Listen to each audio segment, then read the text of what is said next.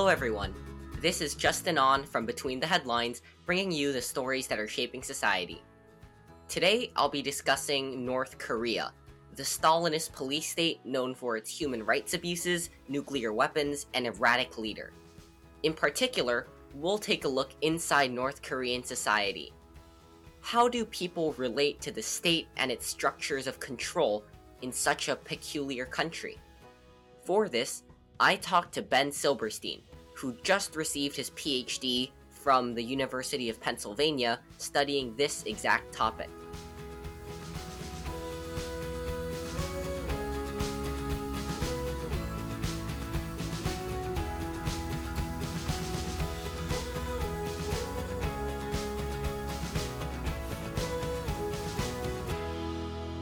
The North Korean state, and you could argue that this is based in socialist ideology. They very much look at the socio-political reliability of a person sort of through how they were brought up, from what family background they came. So they believe that any sort of association with someone who might have opposed the government in the communist government in the late 1940s or during the Korean War, or the relative and family member of someone who has defected to South Korea, for example, that might say something about the person themselves. So this is the basic rationale for why the North Korean government constructed this system known as the Songun system, which is, it essentially divides every North Korean, except for the very, very top level elite, Kim family. It divides them into categories of political reliability. So you have a class at the bottom that is inherently suspicious from the government's point of view, and this contains people whose relatives were cooperated with the Americans or the South Koreans during the Korean War, or people who either came themselves or the children of people who came from Japan in the 1960s and 70s primarily, and immigrated to North Korea. So these people are seen as an inherently suspicious class of people, and they face much harsher, not much harsher, but quite a lot harsher surveillance and sort of monitoring by the government than other people do. And then in the middle, you have people who are neither one or the other, sort of, who aren't especially reliable or unreliable. And then at the top, to put it very, very simply, you have people whose ancestors were part of the North Korean Revolution, people whose ancestors might have been part of Kim Il-sung's guerrilla group, the guerrilla army that fought the Japanese in Manchuria in the 1940s and 30s, or families of war heroes and things like that. And I mean, aside from the fact that this is a way that the regime sort of constructs a ladder of how much they trust someone, it's also an incentive structure. It's also, everyone knows that if you commit any sort of crime of especially a political nature, not only is it dangerous for yourself, but it can also really ruin your family's standing in North Korea, in society. So it just adds a huge layer of risk to every action that might be regarded negatively by the state. So it's a very important. The reason that I ended up focusing so much on my dissertation on this is simply that when I interview people from North Korea, so many people just told me in various ways that this really determines, if you want to understand the social structure of North Korea, this is where you have to begin.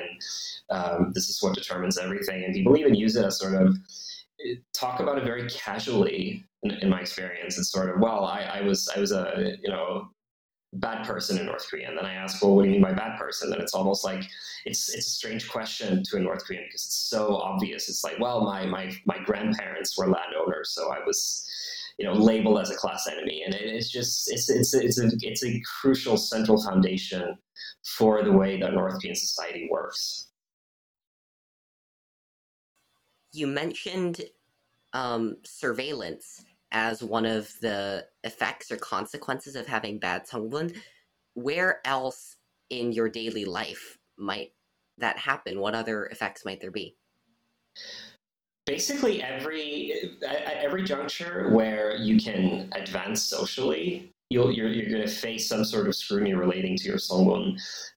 So I mean, I interviewed people who, one person who was admitted to a very prestigious theater college, or where he was going to do like study script writing, and this college was in Pyongyang. It is very highly regarded, but then after he had already been admitted, I suppose the sort of party committee of the university did a more thorough look into his background and found some connections to, like a grandfather who owned some land prior to the foundation of North Korea, and so he wasn't allowed to continue his studies.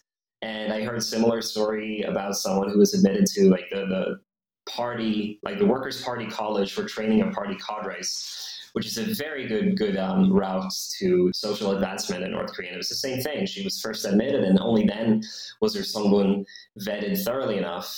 And then when it was discovered that she had some problematic family background, then she was kicked out. And that's, these are only two stories out of many that I heard, and I have no doubt that there are hundreds of thousands, if even perhaps millions of stories like this in North Korea. People sort of facing this opportunity for social advancement, whether it be membership in the Workers' Party or admission to university or college. Then at all these junctures, your family background is a very important part of the overall package that the overall evaluation that the government will do of a person. So it can really ruin lives. Of course, it can also make lives a lot better than they otherwise would have. Like, there's definitely an aspect of upward social mobility for people who happen to be born into the right families, but that's certainly not the case for everyone.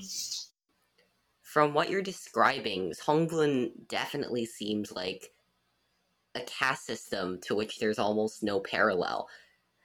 But obviously, barriers to social mobility exist in different gradients in almost every society. So how much of an outlier is this?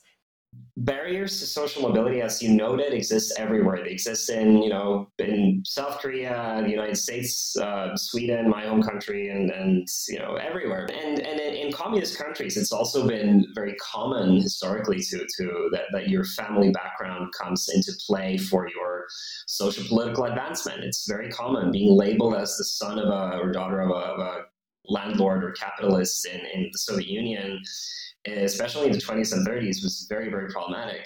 The difference with North Korea is that they have an entire bureaucracy set up to deal with people's family background, with investigating this. And there is a very formalized system that describes sort of exactly how people should be classified into what category and so on and so forth. It's not just that someone might have a bad reputation because their father or grandfather was aligned with the wrong side during the Civil War in Russia. It's really part of public administration in North Korea, and that is what I think makes it an outlier. The 1990s famine was a turning point in North Korean history. It was an economic crisis on a devastating scale where millions died of hunger. But it also had profound effects on the socioeconomic landscape. It taught people that they had to fend for themselves. There was a renewed pursuit of money for the sake of survival. Corruption and bribery flourished during this period and stuck around. Then, more recently, an underground market has developed in North Korea. Capitalism and the free market hidden under the guise of a communist government. This is the secret network of market. This is the network of grassroots markets called the Changmadang.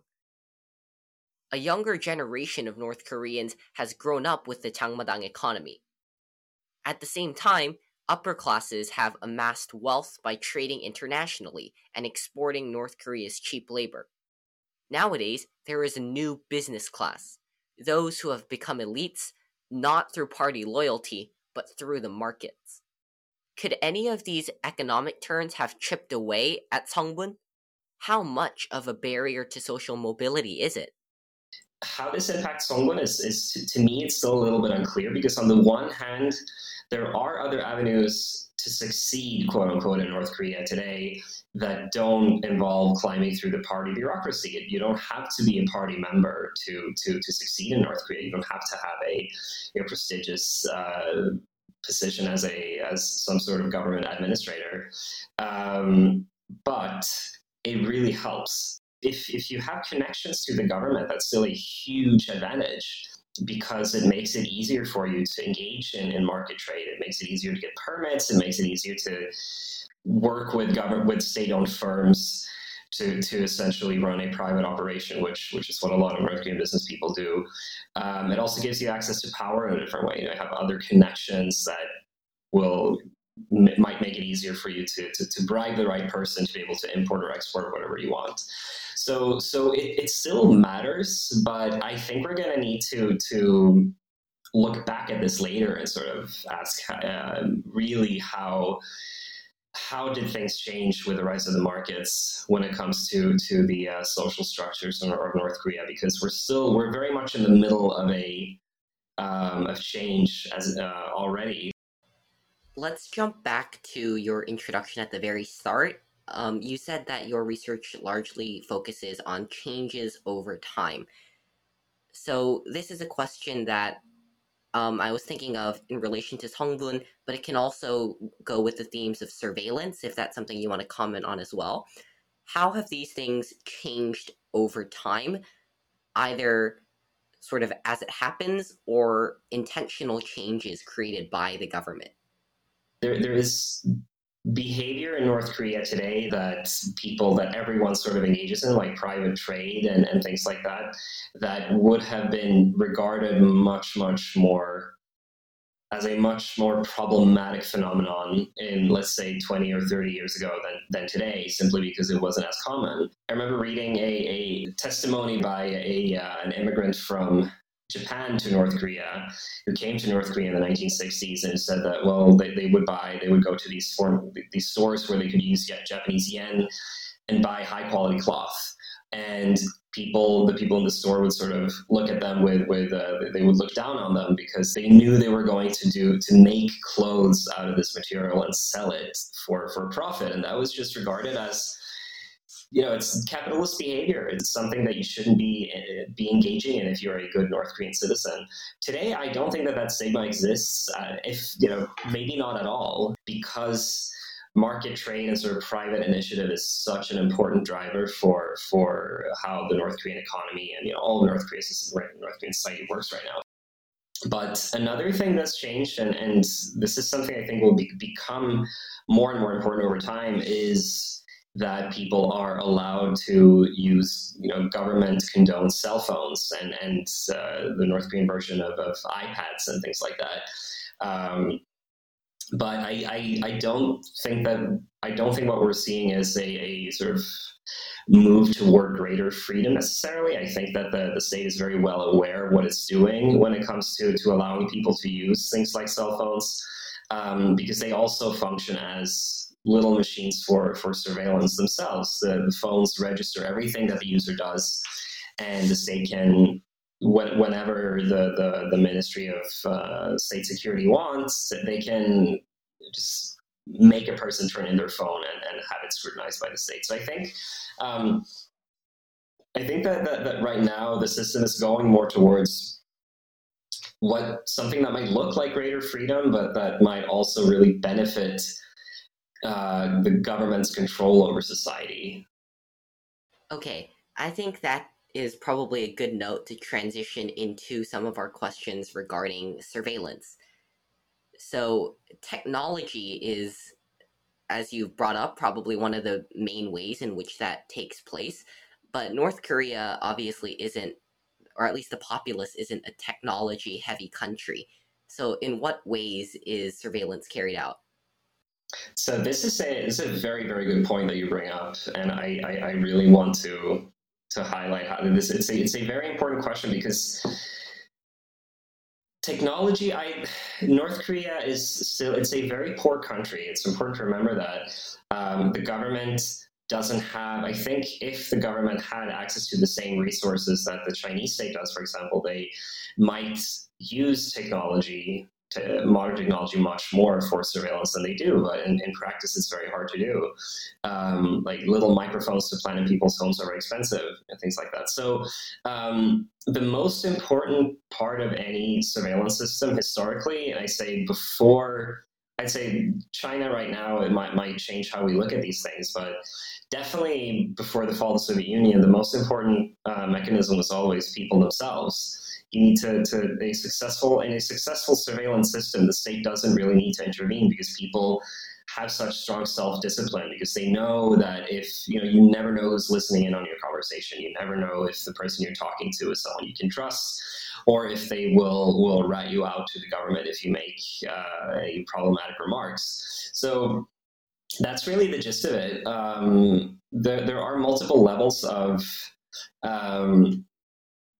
informants in North Korean society, informants to the government. So you can pretty much assume that most, if not all, teachers, university professors, and party secretaries at workplaces and so on and so forth, they routinely update the government about sort of the political reliability of their students or their employees and people around them.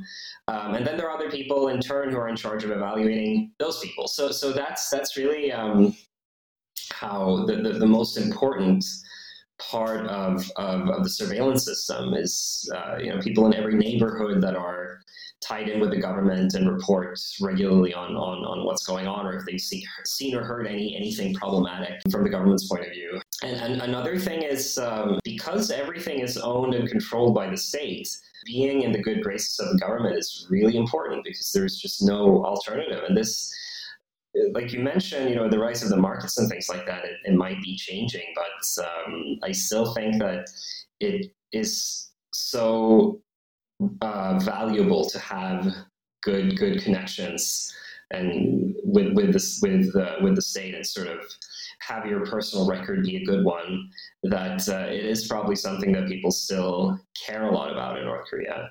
So it really is the most important part isn't cameras in the street or microphones in people's homes, but it's really the consciousness of everyone, the sort of built-in feeling that that there are certain things you shouldn't talk about, there are certain things you shouldn't say, even if no police officer is around. It's just self-censorship is the most important mechanism of the system. You mentioned the role of informants reporting on other people as, I guess, one of the more concrete steps that the surveillance community can take. In that case, what kind of things can get you reported on? And if you get reported on, what happens? It really depends. There's a pretty wide variety of things that can get you reported on. I mean, I'm just going to bring up some examples from my interviews with refugees from North Korea. One person told me that he had a friend who disappeared after he'd been talking about, this friend had studied in Poland in the 1980s, and was talking to some other friends about the size of the highways in Poland that were could be 5 lanes, and look, in this country we have max 2 lanes on highways because there just aren't any cars, and that was interpreted as an ideologically problematic comment to make, and somebody reported him to the surveillance authorities, and he simply disappeared. And you never really know what happens with people when they disappear. Most are probably placed in internment camps for political prisoners. It's any sort of comment that can be interpreted as critical towards the state. The bar is set very, very low in North Korea, and even refugees that I interviewed in South Korea would say that it was almost physically difficult for them to say, to offend the leader personally in speech, because in North Korea it was just it's just something you didn't do. And so that kind of, those guards that you build into your own mindset, they can stay with you. But yeah, I mean, not everyone who's reported gets deported to a concentration camp, but it's You can also, you can get demoted at work. Internal deportation is also very common. It's a sort of slightly lighter punishment is to be deported from an urban center, if you live in an urban center, to the more inhospitable northeastern countryside. And it's because only people who are considered fully reliable are supposed to be allowed to live in sort of in the cities where the quality of life is higher. If you're the North Korean regime, why is this level of surveillance and like rigid degree of control over where people live so important? Because that example you gave about, the friend talking about Poland, that seems perfectly innocuous. Yeah. Well, you have to remember that North Korea still exists, while a lot of other, the East Germany does not exist, the Soviet Union does not exist. North Korea is, I think, in a global historical perspective, it's been surprisingly stable. People have predicted the fall of the North Korean state for a long time, and they've been wrong every time. And I should say a lot of those predictions were made for very good reasons. I would have, if I was doing research back then, I might have taken the same view. So in a way, this actually works. You just don't have mass political protests in North Korea. And I believe that one of the reasons is that this level of surveillance, it might seem like they imprison things for people from completely innocuous remarks, but at the same time, when you look at where North Korea is today, a relatively stable government, despite all it's been through and despite the global changes, there's something about the system that actually seems to be working in the regime's favor. And I don't think it's impossible that the social climate might come a little lighter over the coming maybe 10, 15 years. But at the same time, I think the government, and perhaps for good reason, really sees full vigilance against any type of snide remarks about the government as very problematic. They don't want to let a climate take hold where it's okay to have critical views of the government and express them to others. It's just not, this sort of climate of fear really, in a lot of ways, works very well in the regime's favor. I mean, that's why they keep the sort of system up. For the people living in North Korea, are they aware then that they're living in fear and that what they're doing is self-censoring? How do they view Songbun or surveillance or just the place they're in? I think that a lot of people simply don't think so much about it. I mean, I don't want to downplay the level of suffering and fear in North Korea. It definitely is a very difficult place to live. But I think that for most of us, we just don't reflect over things that seem natural in a way. If you've grown up with this kind of system, you just kind of, it's hard to step out of it and say, okay, this is oppression. No, this is just, it might be oppression, but it's still just life. So I think a lot of people see it as natural, but I also, especially with Songbun, I think there's a lot of bitterness. This society that the Songbun system creates, where people can climb through the social ladder for, even if they've messed up, but they manage to bribe the right people and or just get promoted for no reason other than their stellar family background. Like that really, I think that really stings. Even if people are used to seeing this, I think it's really hard to cope with that, and to know that your efforts don't necessarily, they matter, but only to a certain extent. There's always like a glass ceiling that you can't really cross through if your Songbun isn't the right one. And I do think that a lot of people see that as very, very unfair. Okay, that's kind of the end of my questions. Are there any areas of your research that you'd like to share that we haven't gotten to yet? Yeah, I think one thing that's worth talking about a little bit maybe is what's happening right now under Kim Jong-un, because the government seems to have launched since a few years ago a pretty well-coordinated campaign against what it calls capitalist influences, which can include anything from South Korean dramas to people engaging in private market trade. And so I think that there is a sense from the state's side of wanting to take back control. there may be people among the leadership in Pyongyang that are very troubled by how far things seem to have gone in terms of influences from abroad, people secretly listening to South Korean pop music, watching South Korean dramas, things like that. And I think that there may be people who really want to stamp this out once and for all. So I think what we're going to see is probably an increasingly rigid campaign to monitor people and try to stamp out this sort of illegal behavior that's been tolerated for a long time tacitly by the state. I don't think it'll succeed in the end, but because it's just so widespread right now. The state security officers are probably watching South Korean dramas themselves. Like it's just this kind of social change has gone quite far, and I think it'd be very hard to root out. But I do think that the Kim Jong-un regime is trying to do it, and that'll obviously have some potentially severe repercussions for a lot of civilian North Koreans. Okay, I have one last question. Do you have any thoughts or messages that you'd want to share with our audience?